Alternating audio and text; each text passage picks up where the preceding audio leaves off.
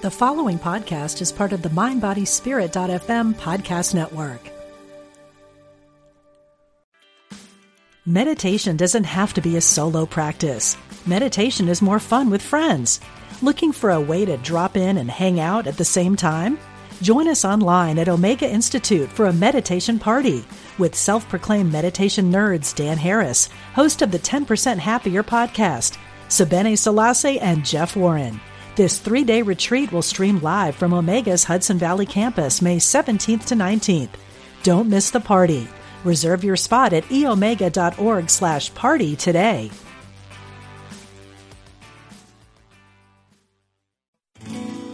We are spiritual beings having a human experience. Welcome to Unity Online Radio, the voice of an awakening world.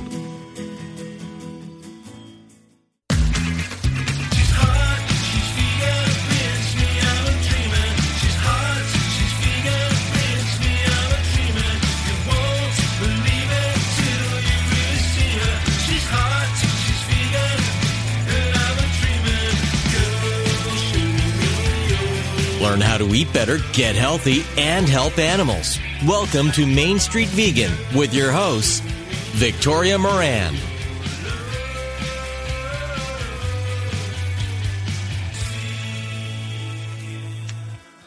We have had all sorts of interesting graduations in the summer of 2020. There have been graduations on Zoom and graduations at a distance. So my graduation 4 days ago is maybe not that unusual, except it is. I graduated as an official certified yoga teacher at age 70, having been around yoga for the past 52 years. So in the spirit of it's about time, I just want to share with you, it's never too late to learn. If something fascinates you when you're 17, chances are it's going to fascinate you when you're 70. And being immersed in the teachings of yoga and ahimsa and peace to all beings for 4 months was one of the most remarkable experiences of my life and has helped me so much during this time when we're all a little bit closer to home and less connected than maybe we would like to be. Hi, everybody. I'm Victoria Moran, the host of the Main Street Vegan program. It's such a pleasure to have you with us today. After the break, we'll be speaking with Gwenna Hunter. She is an activist, the founder of Vegans of LA, the founder of Vegans for Black Lives Matter. That is going to be so inspirational. And right now, I'm just tickled pink to be introducing you to somebody that I have known for a very long time and admired for every minute of that time. And she is Sherry Soria. I think of her as the godmother of raw food, and I guess she is known as the mother of gourmet raw living food. Sherry is the author of several books, including Raw Food for Dummies and The Raw Revolution Diet. She founded the Living Light Culinary Institute in 1998 and has trained many of the world's top raw vegan chefs from over 65 countries. Now retired and 73 years young, like really, really young, Sherry is a competitive ultra trail runner, inspiring and motivating women to make health and fitness a way of life, no matter what the age. Welcome, Sherry Soria. Thank you, Victoria. It's so nice to be here. It's just lovely to be speaking with you. And one of the wonders of this age that we live in is that you're in Costa Rica and I'm in New York City, and Jeff, our engineer, is in Missouri, and here we meet. So Isn't life grand? You know, in a lot of ways, in most ways, it truly is. So, Sherry, something that I remember you're saying a long time ago was that people always tell you that you're just aging so much more slowly than other members of your extended family. And you said, oh, no, I'm not. They're just aging quickly. So can you talk with us a little bit about that? What does that mean? Well, I don't think that I'm aging faster than the normal person necessarily. I mean, not faster, but it's more slowly than the normal person. I think that people are aging prematurely, and that's because they're not putting the right fuel in their bodies, and they're not getting the right exercise, which is just about any kind of exercise really is better than no exercise. They may be too stressed, so they're not sleeping well, and they're just burning the candle at both ends. And I think a lot of people also are not living their purpose, so they're unhappy with their lives. And all of those things are very aging. These days, we have so many things that we think make life easier for us. Fast food restaurants, and so you don't have to make your own meals. But that means that people aren't putting love into their food. And I think that's an important key component as well that makes me different from maybe a lot of people. I really enjoy making nutritious, delicious food. And I think that goes into your body and is healing and, just keeps you younger. It doesn't mean that I'm not about anti-aging. I don't think that I'm not aging. I just think that I'm aging in a natural way. Does that make sense? It does make sense. And I also I'm looking at the form that you sent me, and you're talking about this incredible running that you do now. You say, I started running when I was 65. And I started aerial yoga at 65. So I think for anybody listening who's kind of in their 40s or 50s and thinking, oh my gosh, this is not going in the right direction, so much can happen in your magnificent future. So Sherry, let's start with your magnificent past. So let's start with how you became vegetarian and vegan and raw, and bring us up to date. Well, unlike other members of my family, I really started to think about what I was eating and how it impacted my body when I was pretty young. I lost my mother when I was only 4 years old. She was in her early 20s. I lost my sister when I was 12 and she was 10 to kidney disease. And most of the people in my family had problems with their health, either obesity, that's a problem in many families, of course, cancer, diabetes, one thing or another. And it really frightened me.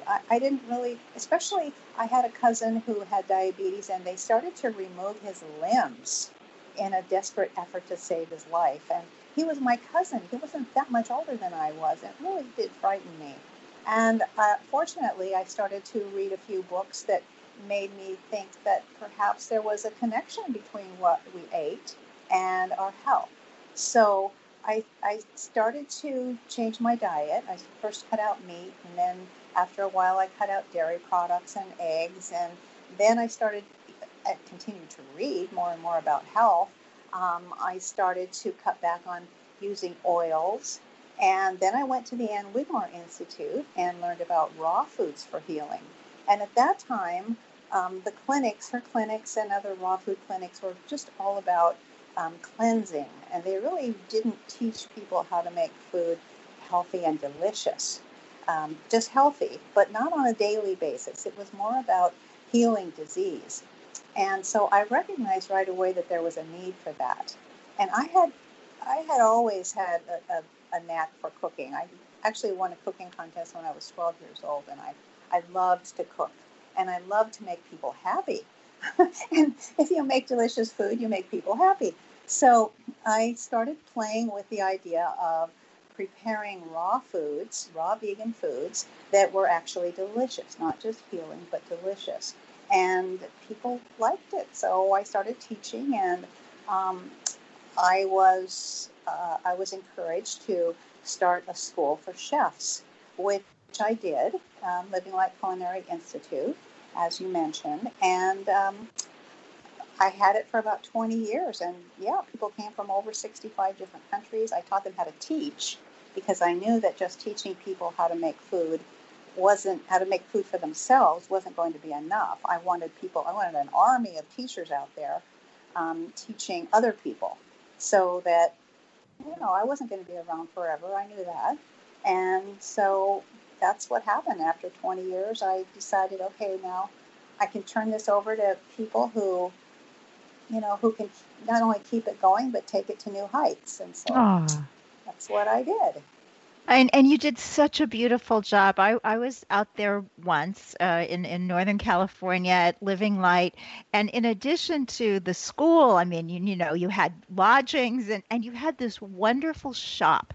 It was a culinary shop, like a Williams Sonoma or one of those, except everything there was specifically for use in a super healthy and raw kitchen. So it was just like, well, it was like a piece of heaven. So you created something so magnificent as you continue to create your own amazing life. So I just want to ask, why raw? Was it just because that was what you were introduced to, or you looked at all the various alternatives out there and that one seemed like the best? Well, as I said, I continued to read about health, and I read some stories about Dr. Ann Wigmore and the healing that she was doing. So I went to her clinic in Puerto Rico just because I wanted to see for myself what raw food was all about. And I saw some miraculous healings. I mean, I saw people who went in there who had to be carried in. Their doctors had given them basically a death sentence, said that you go home and put your affairs in order. There's nothing else we can do for you. And I saw people there that had to fight with their relatives because their relatives wanted them to go on chemotherapy, but they wanted to try something alternative. And they believed that getting rid of all the crap that was in their house, all the, I'm not just saying cooked food is crap because I eat cooked food, but all of the processed food, all the food that was doing harm to them, if they could get rid of that, and at least for a period of time, just eat pure food that was unadulterated completely and not even cooked, that maybe they could heal, and or at least get past that point where their bodies would start to heal. And sure enough, within very short time, sometimes only weeks, these people who had been carried in were literally walking up the stairs and jogging on the beach. It was so amazing to me that I decided that was all I was going to do from now on. I was going to teach people how to really get healthy on raw foods. But in order to do that, I knew it had to taste great, because people will not eat food that tastes bad. And I don't blame them. I'm a foodie. I like food that tastes great. And so that's when I started spending my time really focused on preparing raw food. And Dr. Ann Wigmore would come down at night and she would see me in the kitchen trying out new recipes. And she said, "You will be a beacon of light for my teachings." And that's how I got the name Living Light, from living food and a beacon of light. Oh, what a blessing that you were given by a legend in the healing movement. Yes, I did feel blessed that she believed in me in that way, because she ate so simply herself. I mean, she just basically ate blended soups, hardly ever chewing anything. But I knew that was not going to hold up for most people. In fact, many people would come to the clinic, they'd get well, then they'd go home, and 6 months later they'd be back again, because they just didn't know how to do it themselves and how to make it taste good. And their families couldn't support it either, because their families didn't want to eat that way. Right. So for people who are unfamiliar with raw food, could you just describe what gourmet raw food is, and just take us through a hypothetical day, 3 meals of somebody eating raw? Well, I don't eat raw food all the time. I mean, I teach people how to make gourmet raw food, but I do eat some cooked food, and I don't eat a lot of desserts or sweets, whereas at the school we always taught people how to make wonderful things like cheesecake and all the kinds of wonderful desserts that would win people over in a heartbeat. I don't really eat that way myself. I mean, I created the gourmet movement so that I could win people over and let them see that they don't have to give up anything. But after a while, you just begin to want to eat a little bit more simply, and you don't really need to have that kind of food all the time. But do you want me to tell you what I would eat if I were eating all raw food, or what I really eat during the day? Well, why don't you tell us both? Okay, well, because of the fact that I'm training for a 50-kilometer race, 50 kilometers, by the way, is about 31 miles. I'm training for that right now, which is going to be in about 5 weeks. I'm eating a little bit more calories than I normally would, and I'm adding a little bit more protein to my diet because I'm training so hard that I need to be able to recuperate quickly. But I can tell you what I eat all the time, as well as what I'm adding. Okay. So I start out my morning with 16 ounces of warm lemon juice, just to get everything cleaned out, any kind of mucus or anything. Just, it's really good for you to have that warm, acidic first cup in the morning. So let's just to be clear, it's 16 ounces of water with lemon juice in it. It's not pure Correct. Lemon juice. Oh my gosh, yes. You got to be. Yes. Yes. Actually, it's 1 lime or half a lemon Okay. in 16 ounces of warm water. Okay. And then about 15 or 20 minutes later, I have anywhere from 10 to 16 ounces of pure celery juice. Mm-hmm. Now, this is something that I've only started doing the last, 18 months after reading the Medical Medium books. Yes. And at first I didn't like it very much, but now I'm totally addicted to it. That is my morning drink, and I love it. And so after I have my lemon juice, that's what I do. I make celery juice for myself and my husband. He eats the same way I do. And then after we go for our run, we will have a big smoothie. Now, our morning smoothie has all the colors of the rainbow in fruits. So we have pitaya, which is a kind of purple red, or other kinds of, or different kinds of berries like blueberries and strawberries and different reds and purples. And then we also have papaya or mango and bananas. So we really try to get a spectrum of different colors so that we have a lot of phytonutrients. Different phytonutrients are kind of represented in different colors. And lots of different greens, all different kinds of leafy greens in there. And instead of using water or orange juice or apple juice to liquefy the drink, we use green juice. Now, green juice is something that I make every day, right after I finish making the celery juice, before we go for our run. And my green juice has all different kinds of greens, leafy greens like dandelion and spinach and kale and parsley and cilantro, whatever the freshest greens are, I buy at the farmer's market. Some of those we also put in the smoothie. So there's the fiber from the greens, and then there's also the juice from the green juice. Along with that, in my green juice is celery leaf, because here our celery has a lot of leafy matter.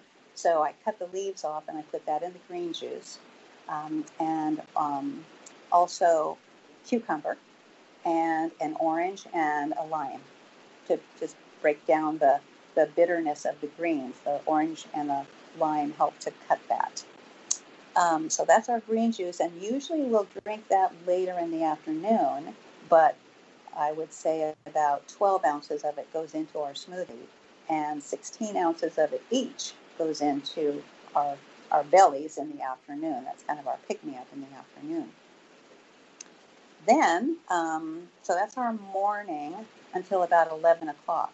I will say that we get up really, really early in the morning, because here in Costa Rica, it's so hot once the sun comes up that you want to start your run before the sun is really up in the sky. So we're usually, by the time we finish our juicing, and we sit and have a cup of green tea, I forgot to mention that.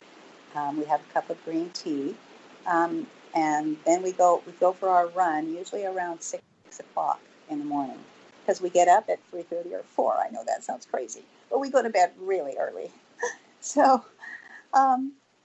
then by 11 o'clock, we're famished, because we've been for a run, and our run is anywhere from, there's a short run, 5.5 miles. That's a nice little trail run that we have locally right outside of our house here, up until maybe 20 miles, which we'll usually do on a Sunday. So we're pretty hungry by 11 o'clock, and that's when we'll have our first meal that is partially cooked and partially raw. Now, if I were eating all raw and I wasn't training hard and trying to get more calories in, I would probably have a big full meal salad. And maybe it would have something cooked, like some steamed quinoa or steamed potatoes in it, but it also would have a lot of sprouts, because I love to do sprouting and I grow microgreens. For example, right now I have sprouting, I have broccoli and a mixture of different kinds of lettuces, and I have kale. These are all separate. I have some arugula microgreens, some pea shoots. I have going wheatgrass, because we like to have a little wheatgrass cocktail right now, especially while we're training. I have several different kinds. I can't even think of all the different kinds of sprouts and microgreens that I have going all the time. I have beets. I love beet microgreens. And sometimes when we're training, which right now we are, we'll have a beet, carrot, and apple with ginger lime for our after run elixir, just before we have our smoothie. Our smoothie comes usually after our run. And then by 11 o'clock, we're ready to eat. I know that sounds like a lot of food, and we do eat a lot right now because we are training. We burn a lot of calories. And so right now, besides having something yummy and raw, like a raw quinoa salad, we might have something else like a bean soup, black bean soup. I make all my own. I make beans from scratch, and even they're fresh, and so they have little sprouts on them already when I buy them, which is wonderful. Here in Costa Rica, it's amazing what we can get at our farmers market. And if they don't have them, I will sprout them myself and cook them in an Instapot, so they're very easy to digest. And then in the afternoon, we'll sometimes have, especially right now while we're training, a little snack of some kind. And it could be anything. It could be a oat cake that I make in my dehydrator, or today we're actually going to have a little blended black bean soup, and just as a snack, usually around 2 o'clock. And then in the evening, it's dinner time, and it could be the same basic thing that we had at lunch, really. It could be salads. It could be a soup. It could be baked potato with avocado and a ton of sprouts. So usually our evening meal is fairly simple, because we go to bed early, and I want to be able to have digested my food really well so that we can sleep well. And I'd like to get a good 7 hours sleep.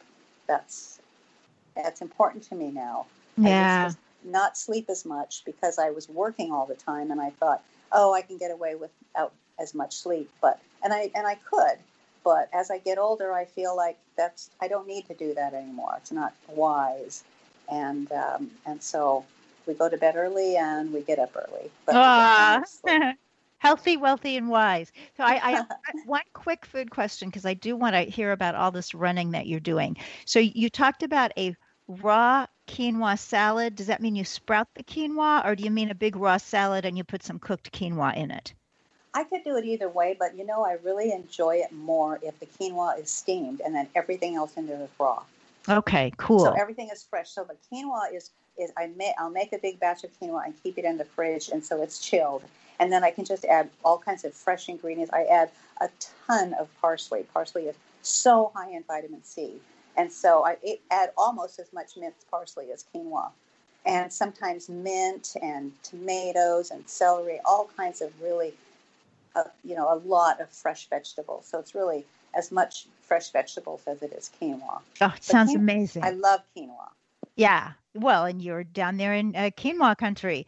So I want to ask about the running. We're down to our last 3 minutes, but you do ultra trail running. What's that? Well, ultra running is anything that is more than 5 miles longer than a regular marathon. And regular marathons are done on roads, whereas ultra running is done in all different kinds of topography. So you're climbing mountains, you're crossing rivers, you're running in mud, you're running on boulders, you're running where there are obstacles. You're running in nature. You're never running on a road. I mean, sometimes you are if the course is really long and you have to cut across a road or run down a road a little ways, but it's much more challenging because it's trail running. And we've run in a lot of different places. We've run in the Alps and in Bhutan. We ran up to 15,000 feet.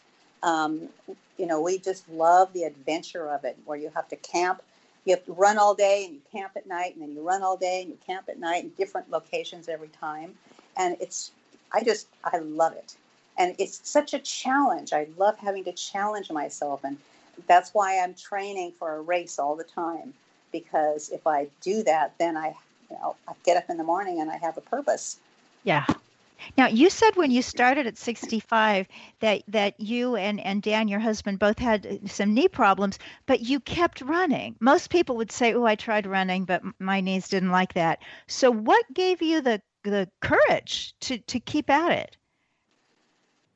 Well, I just felt that the reason that we had knee problems was because our legs weren't strong enough to really support what we were doing. And so we bought good shoes, and we saw a physical therapist and an acupuncturist, and they supported us, and we just believed that we would get better. And then especially when we started running on trails, because with trails, even though it's challenging, the earth is softer than concrete. And so there wasn't as much jarring as there is when you're running on a road. And also your ankles are constantly moving in different directions, and your ankles get stronger, your knees get stronger, your glutes get stronger. And after a while, we just didn't have knee problems anymore. Sherry Soria, you are an inspiration with a capital N. When you turned 73 in May, you ran 73 kilometers. How many people can say that? That's 45 miles, by the way. I am in awe and just really consider you a fabulous mentor and a wonderful sister. So everybody find this amazing woman. She's got her public figure page on Facebook, Sherry Soria, Cherie. The book is Raw Food for Dummies, and we'll put everything in the show notes at mainstreetvegan.net. So stay with us. We'll be back with Gwenna Hunter and Vegans for Black Lives Matter.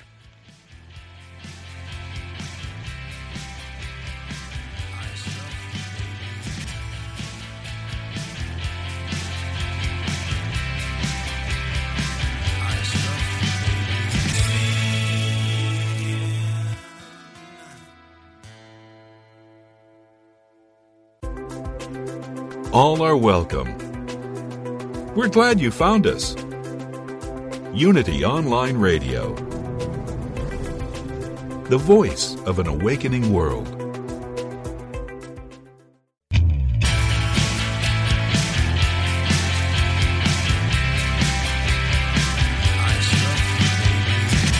Welcome back to Main Street Vegan with your host, Victoria Moran.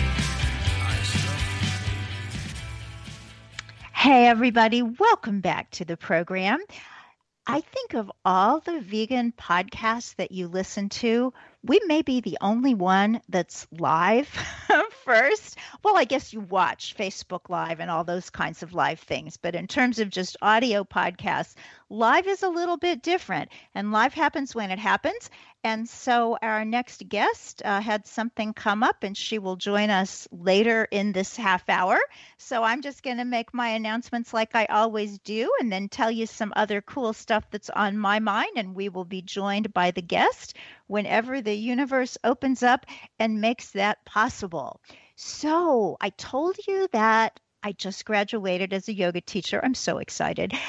But I have taken courses previously in the wonderful ancient Hindu science, ancient Indian science of Ayurveda, which translates as the science of life. And it's a wonderful way to heal. And one of the coolest things about Ayurveda is their take on what happens as we grow older and how to work with that and do it really well. So I'm excited to be offering a weekend Zoom retreat, September 26th and 27th, called Acing Age with Ayurveda. So we're going to be doing all sorts of wonderful self-care things, learning a lot. I'll have two fabulous guest speakers, Richard Ram Masla of the Ayurveda Health Retreat in Alachua, Florida, and Dr. Sarah Kuchera, who is the author of the Ayurvedic Self-Care Handbook. And she's going to talk about the cycles of the day, the cycles of the year, and the cycles of our lives. And when we cooperate with those, how much better we feel, how much more energy we have. This is going to be really, really fun. I hope you can join us. I'll put the information on mainstreetvegan.net. There's a slider right there on the homepage.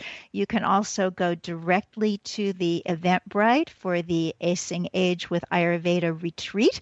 If you go to tinyurl.com/Acing Age retreat. And because you are a Main Street Vegan podcast listener, you get a discount, 20%. Just put in the discount box POD for podcast, all in capitals, and you'll get that discount. So let's see what else is going on over at mainstreetvegan.net. Always lots and lots. So Main Street Vegan Academy is training vegan lifestyle coaches and educators. We've been doing that since 2012, and we're doing it now. So mainstreetvegan.net, if you are interested in taking your vegan outreach to the professional level and getting yourself certified as a vegan lifestyle coach and educator. And we also have a blog every week. You can subscribe to that if you like. This week, it's good. And anybody who's listening because you're in Unity, and this is Unity Online Radio, you're going to love this post. It's called You Are the Universe, YOU, Universe, by Greg Lawson. He's actually been a guest on this program. Greg Lawson is a Main Street Vegan certified coach, but he is also a retired parks ranger for the U.S. Park Services, and he has a wonderful sense of nature and physics, and in recent years he's studied quantum physics, and in his lovely post he translates some of that so that regular folks, even people like me who didn't even take physics, can understand. So do visit mainstreetvegan.net, check out everything we have there. And I'm happy to see you on social media, Main Street Vegan, just about everywhere you go. So now, until Gwenna Hunter joins us, I just want to share with you some of the wonderful connections that I learned in my yoga training course with the ethics of veganism and the principles of yoga. And something that I just hold very dear to my heart is that these truth principles, they're everywhere. They're in religions and philosophies and cultures, and wherever people really open their heart, somehow the great beneficence comes in to fill that, giving wonderful techniques for living well. So as you probably already know, vegetarianism is inherent in yoga teachings, because in the ancient times when the great teachers were trying to figure out the perfect lifestyle for people who really wanted to grow spiritually, they looked at all the elements that could contribute to that, one being food. And they thought, if people are eating a lot of food that's really stimulating, so we've got a lot of fried food and super spices and sugar and lots of caffeine, then they're going to be just going a mile a minute. And the idea of sitting quietly and meditating and getting to know the true self, well, that's going to run into a little bit of trouble. But on the other hand, what if you have people eating a lot of food that's kind of decomposing, a lot of meat and alcohol and aged cheeses and things that have been left around for a long time, like in modern parlance, that would be stuff that's been in the freezer forever, or things that have just been processed and processed and processed again, then those kinds of food make people sleepy and tired and not really interested in their personal growth or in promoting social justice or doing any of the other things that most of us find extremely important. But in the middle, these ancient yogis saw a category of foods that they called sattvic, and sattva means the mode of purity or goodness. And way back 4 or 5,000 years ago, we're not sure how far back the oral teachings go, they were suggesting that people eat fruits, vegetables, whole grains, legumes, that's beans, nuts and seeds, and they also included milk from healthy cows because maybe 4 or 5,000 years ago with a teeny tiny human population, there was a way to drink milk that was karma-free. The baby could drink all he or she wanted and everybody's living happily ever after. I don't know about that. Maybe there never was a time that idyllic, but now certainly is not that time. So as a vegan, I would certainly take the milk part off that list of sattvic foods. However, isn't that close? I mean, think about how long ago that was and how near to what Sherry Surya just talked about, to what our wonderful plant-based physicians talk about all the time. And these teachings were ancient. True then, true now. So that was a wonderful thing to learn. And I also learned a little bit more about where ahimsa comes from. So ahimsa is a word that most vegans are familiar with, even though it's Sanskrit. Technically, it means non-killing, but it really means so much more. It means dynamic harmlessness. This is non-violence, and this means non-violence in thought, word, and deed to any being. And it's actually the first yama or the first moral precept of yoga, that ahimsa comes before not stealing, before telling the truth, before being responsible sexually. It's the first thing that someone who is really serious about the spiritual life needs to come to grips with, because we're just not going to make progress internally on the soul level if we can't first create peace around us, peace on earth, or at least peace close enough to us that it's going to ripple out and end up in peace on earth. So my commitment, now that I am a yoga teacher, even though I'm not teaching, I used to teach before I was even certified. I taught in my building 2 mornings a week, but we're not doing that now because of COVID. And I think I'm not a good enough camera person to figure out how to teach on Zoom yoga, where people are supposed to see you when you're standing up and lying down. That just seems like some sort of cinematography 201. It's more advanced than me. But knowing that this is now part of my identity and something that I really want to live up to, I just want to come into every day with ahimsa. And to really live that requires not just what I used to think. And I thought it's like, okay, I'm going to be vegan. That's good. I'm going to be as nice as I can be to people who don't irritate me too much. And I'm going to even be nice to people who irritate me until I just can't take it anymore. And what I'm learning now is, no, you don't get credit for can't take it anymore. Somehow you've got to put practices into your life that mean that you're going to be practicing this kindness, this acceptance, this tolerance for all beings at all times, no matter what. Now, did I learn to do that in 4 months of yoga teacher training or 52 years of being at least peripherally around this? No, unfortunately, I can't say that I did. But what I can say, like Louisa May Alcott's wonderful quote where she said, far away there on the horizon are our ultimate aspirations. And we may not reach them, but we can certainly try to follow where they lead. So that's what I'm looking at today. The idea of ahimsa and all the other moral precepts of yoga. And they're also kind of personal disciplines that are recommended. So one of those is cleanliness. Again, thought, word, and deed. And one of the things that one of my teachers said in this course was, if you sit down to meditate and you're just feeling antsy and you don't think you can meditate, then just go clean something. To me, that is utterly brilliant, because I'm not one of those people who is naturally organized.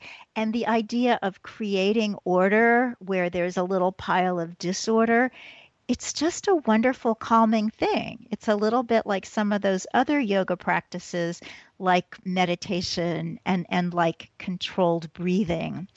So that's where my mind has been for the past 4 months.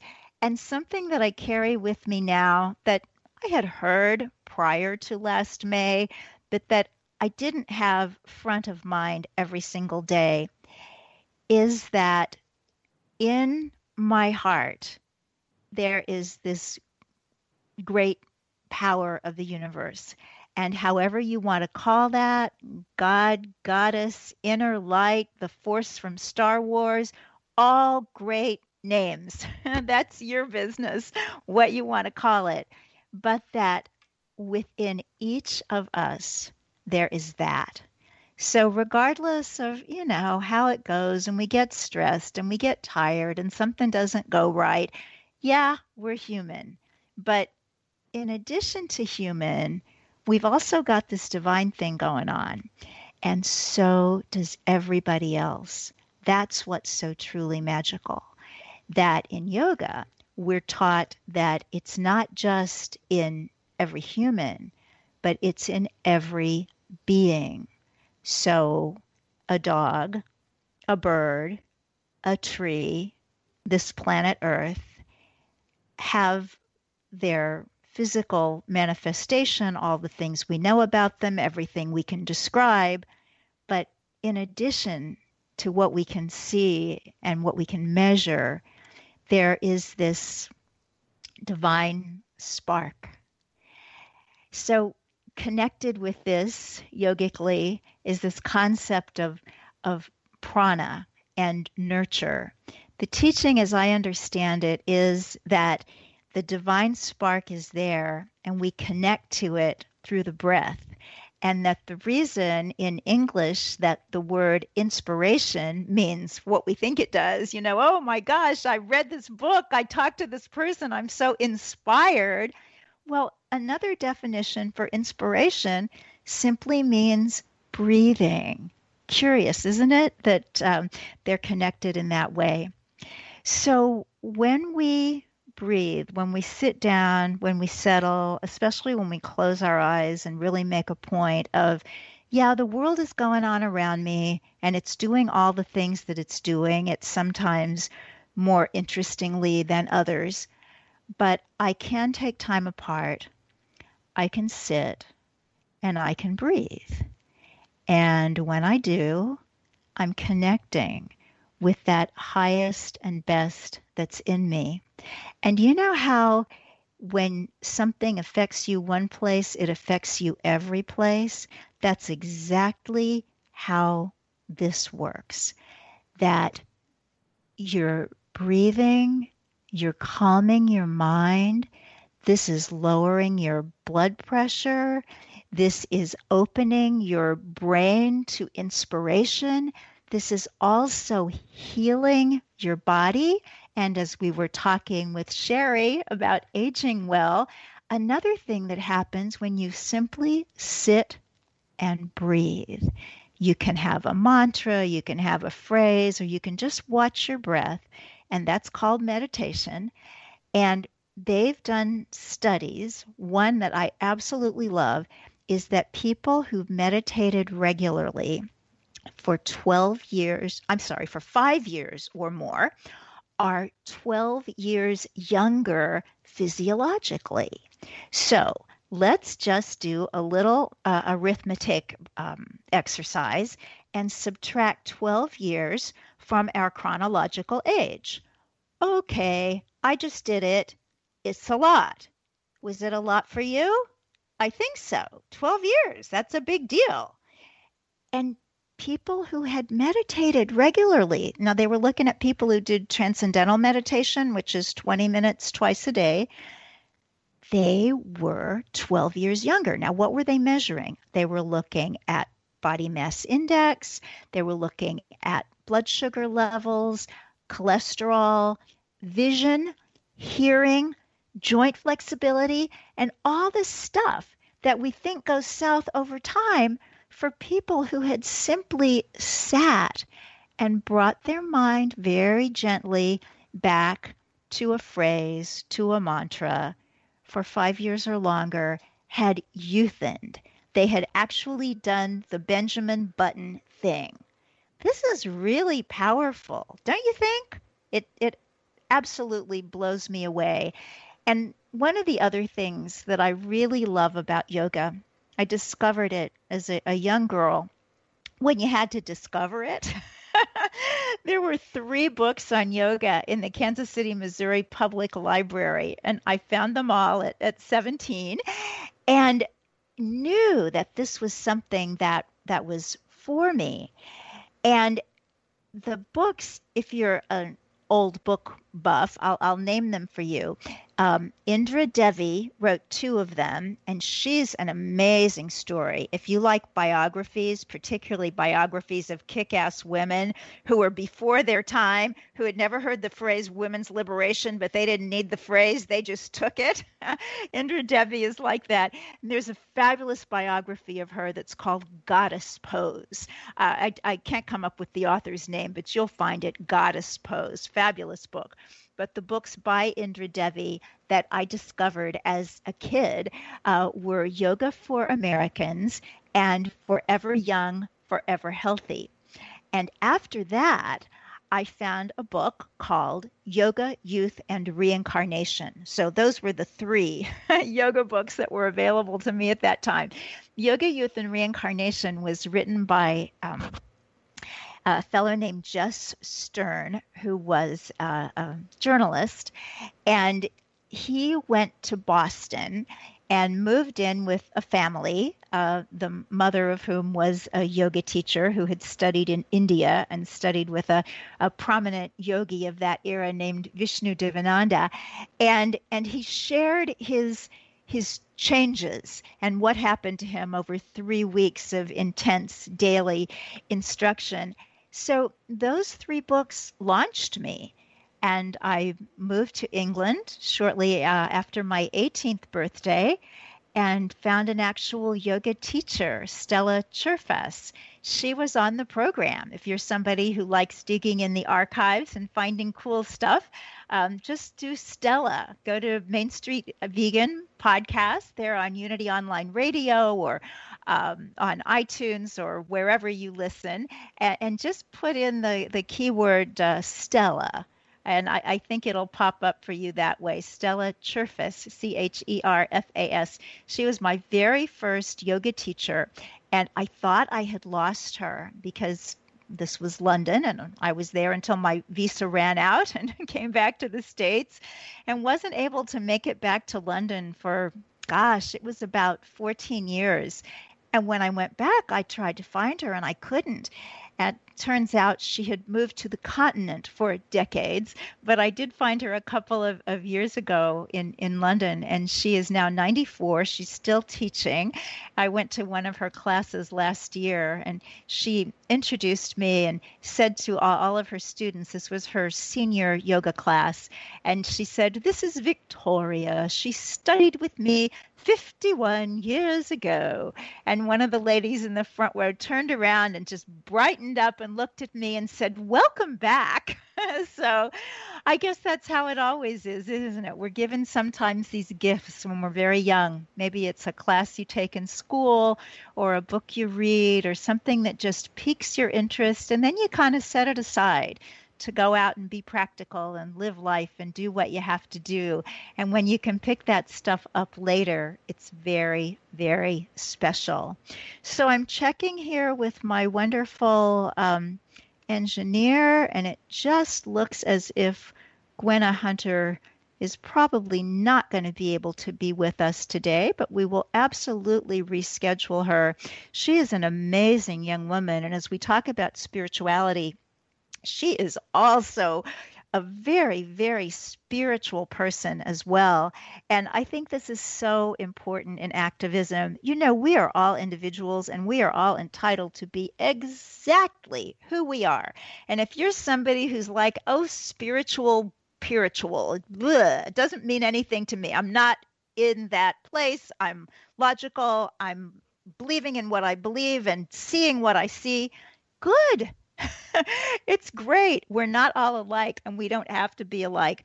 But because this is Unity Online Radio and because I do find the spiritual stuff so fascinating, I'm really excited that that's something that Gwenna Hunter shares. So when we reschedule her, we'll be sure to talk about that and about what she does as vegan food aid coordinator for vegan outreach and all about Vegans of LA and her Facebook group, Vegans for Black Lives Matter, which, gosh, you could just join today if you feel like it. Just because she wasn't on the show doesn't mean that we can't learn more about her great work. She's also one of the activists featured in a beautiful collection of essays called Voices for Animal Liberation. It's a brand new book just published this spring that looks at so many people who are really out there on the front lines trying to change the world for animals. One of the people, as I said, change the world for animals. That's a slogan of Our Hen House. Jasmine Singer, who's part of Our Hen House, is one of the people in the book Voices for Animal Liberation. And Ingrid Newkirk of PETA, who's been a guest on this program a couple of times, a fabulous guest and a fabulous person, wrote the foreword for the book. So just in our last few minutes, I'm just going to close up with, I guess, the summary of what it meant for me to go through this wonderful yoga teacher training. One thing I learned was that your brain does kind of slow down a tiny bit as you get older, even if you're healthy, but you can pick that thing up in no time when you really say, okay, brain, we have to learn stuff now. Because the most difficult thing that was presented to me in yoga class, I didn't mind that we had to read a whole bunch of books and that we had to show up for 200 hours and all. That was all fine.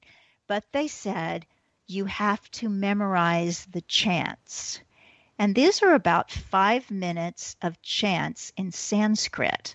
Sanskrit is a beautiful language, but unlike one of the Romance languages or German that has something to do with English, Sanskrit has nothing to do with English. And I thought, never, ever, ever am I going to learn 5 minutes of Sanskrit chants that don't even rhyme. There's like nothing to hold on to here.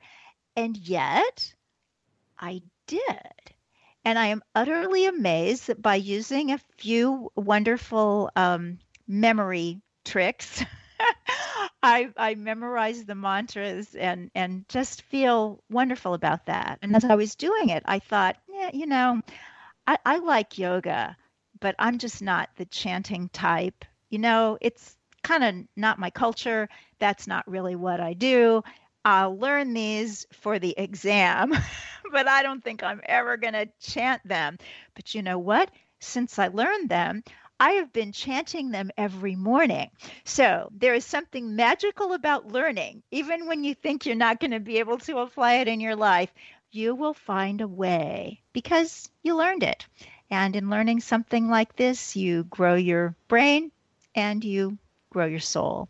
So thank you for going on this little yoga journey with me, and we'll see where it leads. And I'm just going to hold you in the light that whatever adventurous journey you're on, even if it doesn't look like much of an adventure right now, it is going to lead to something magnificent. Thank you so much for listening. God bless you. Eat your veggies.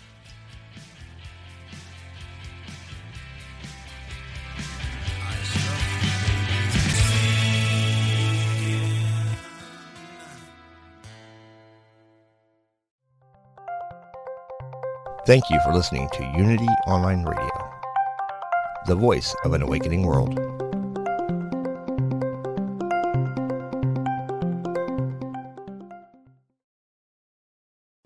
Hi, I'm Liz Winter, and I have been a medium and a spiritual development teacher for over 30 years. On my podcast, All Aboard the Mediumship, I want to share the message with you that there is a wealth of love and comfort available to you from the spirit world. On my podcast, you can experience this comfort and peace for yourself through gentle guided meditations and helpful messages. Make sure you subscribe and follow so you never miss an episode. Part of the mindbodyspirit.fm podcast network.